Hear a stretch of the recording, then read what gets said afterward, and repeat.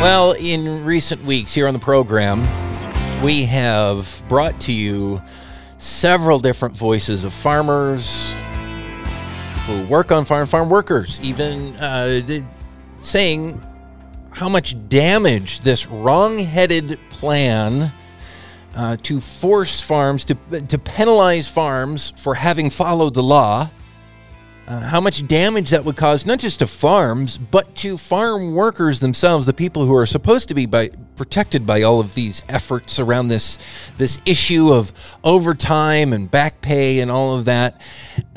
But I think it's time, and welcome back, by the way. This is the Farming Show here on KGMI. I'm Dylan Honcoop with Save Family Farming. I think it's time to kind of get you back up to speed on what's happened politically with this issue. And it has been described as a roller coaster ride. And I believe that to be an accurate portrayal. And I think that roller coaster ride continues, but I think it's important for anybody who supports farming here in Washington State, growing food close to home, not just dairy. And I know that, again, this started in the world of dairy, but now it is something that is affecting and is about all of agriculture, all of farming in Washington State. It's so important to know and follow what's going on and to understand the depth of the threat that this poses to the future of producing food and family farming here in Washington State. Joining me right now with the Washington State Dairy Federation, as he has before on this issue, Dan Wood, their executive director, is with us.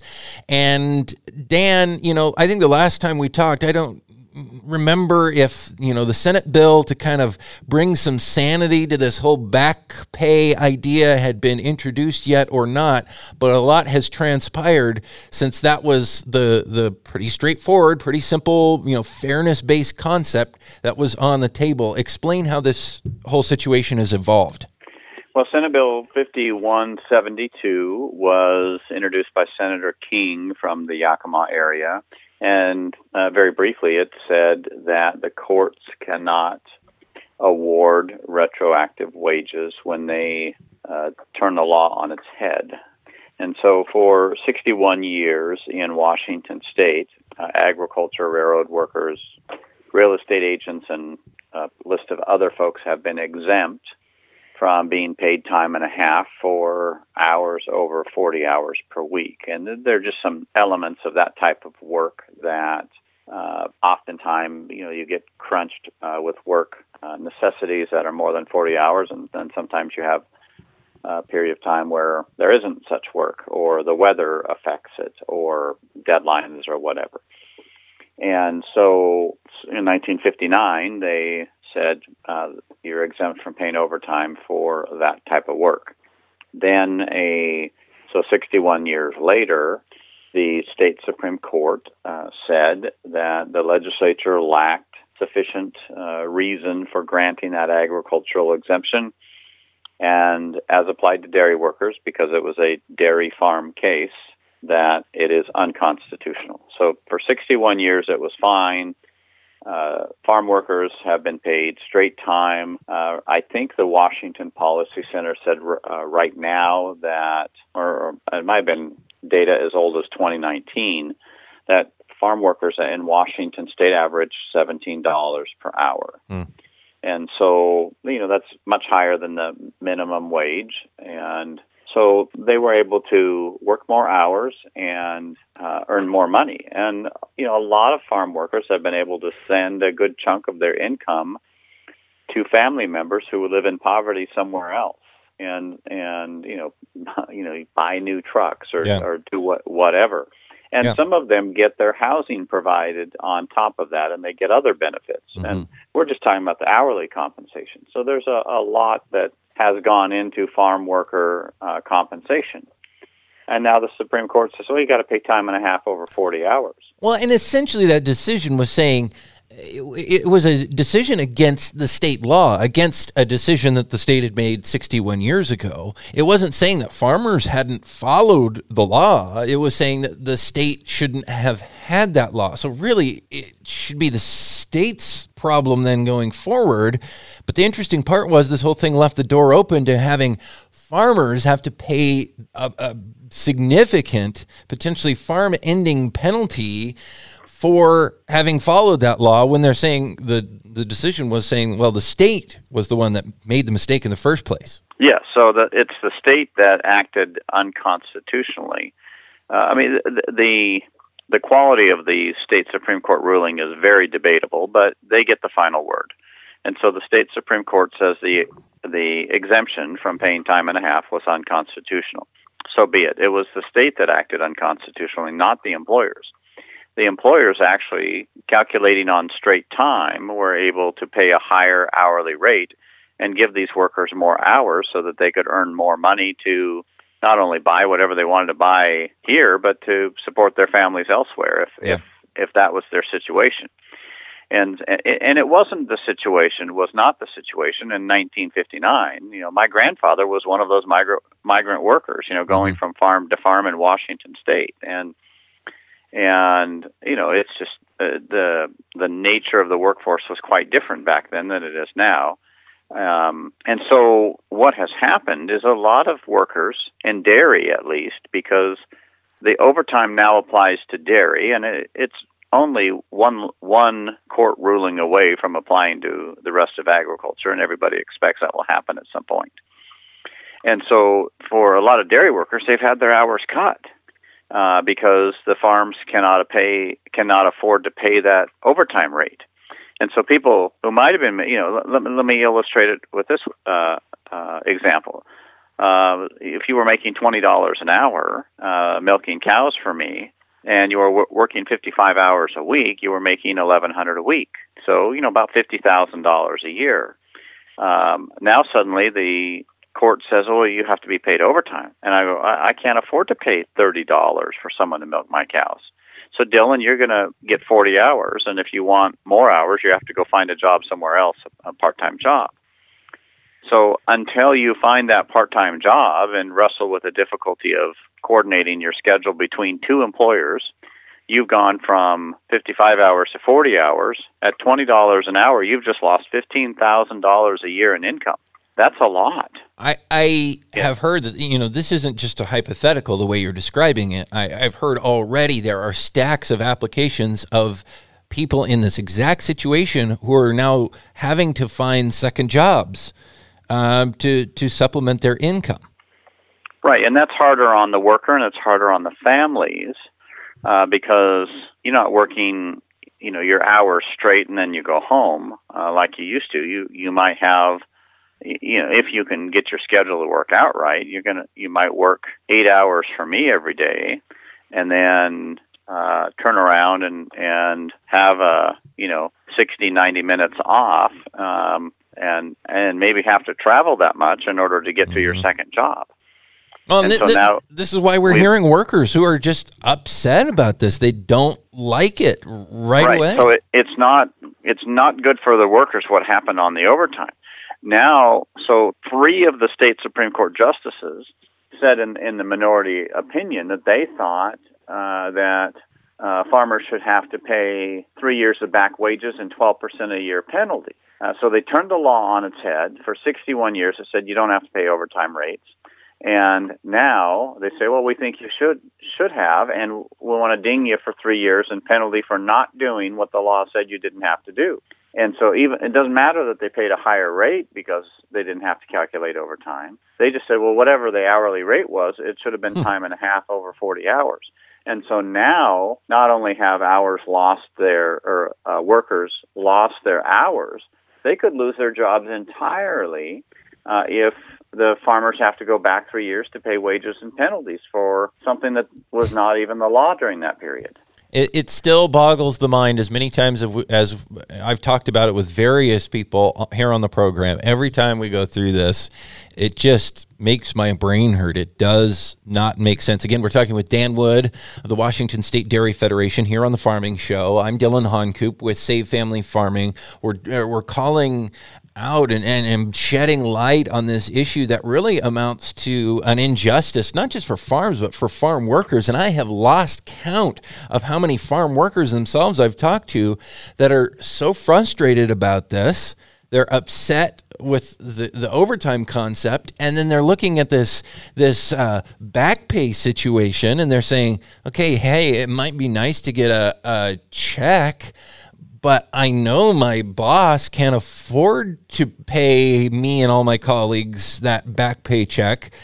I know that they're going to go out of business because of this, and I'm going to lose my job. So I've had multiple people tell me, I don't want to lose my job. It's not worth some one-time back pay payment to me to lose my job. The back pay payment may get me for a month or two while I try to find a new job. Like that isn't what I want. That's not financial security for me. It's making my situation worse.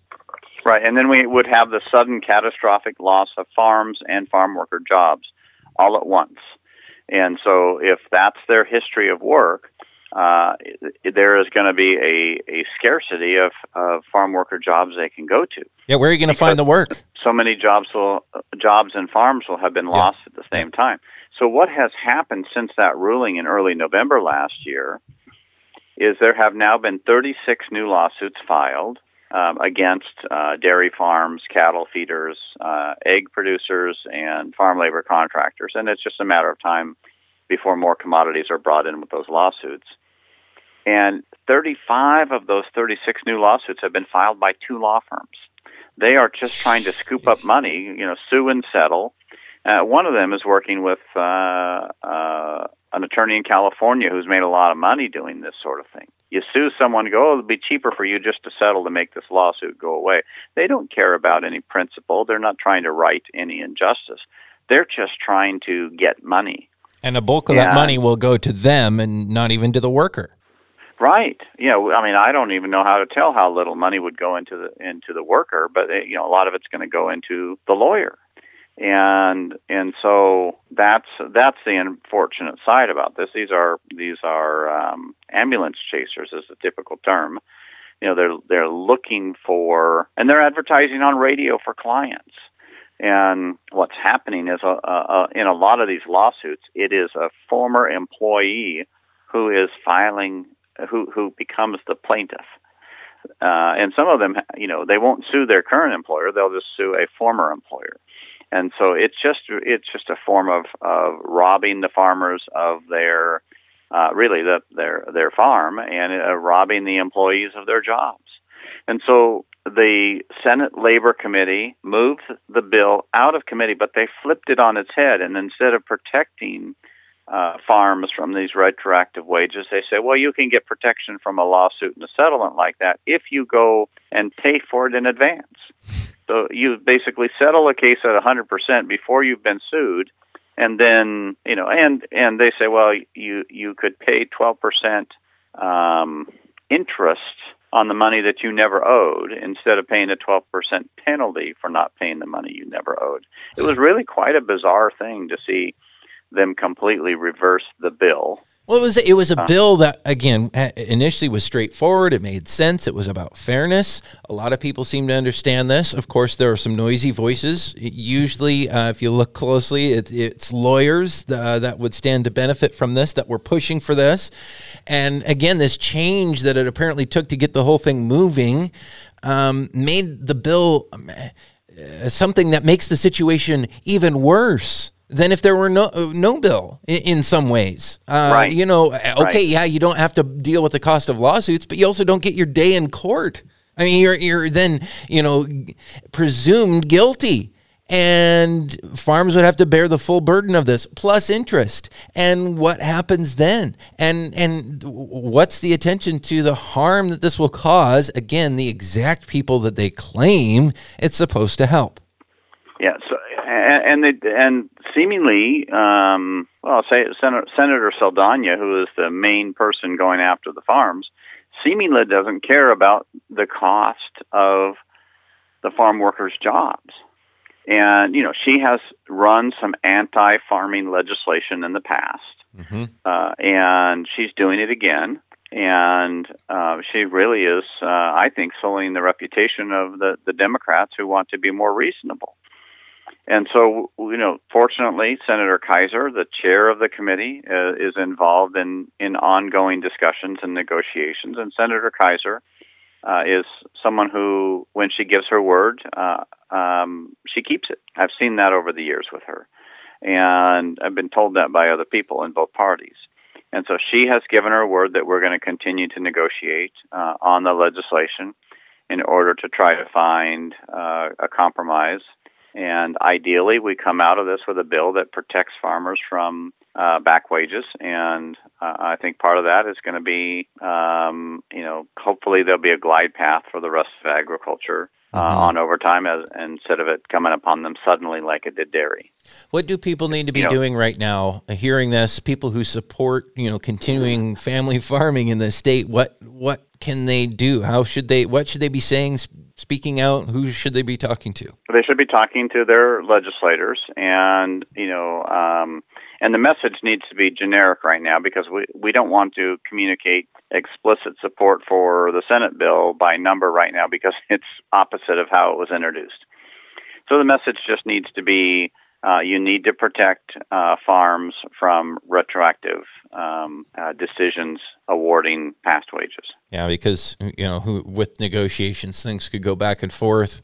As we've already seen, a good bill can become a bad bill and then back again potentially. So, yeah, do we support or oppose a given bill? Well, it kind of depends where the whole process is at, and I know that continues. But in the meantime, I think those folks, as you're pointing out in Olympia, need to hear from folks, not just farmers, not just farm workers, even though those voices are so important, particularly farm workers, but also the rest of the community that supports farming and wants to keep our food being produced here in Washington State rather than offshored. I do have a way that people can send messages very easily to the lawmakers involved with this in Olympia.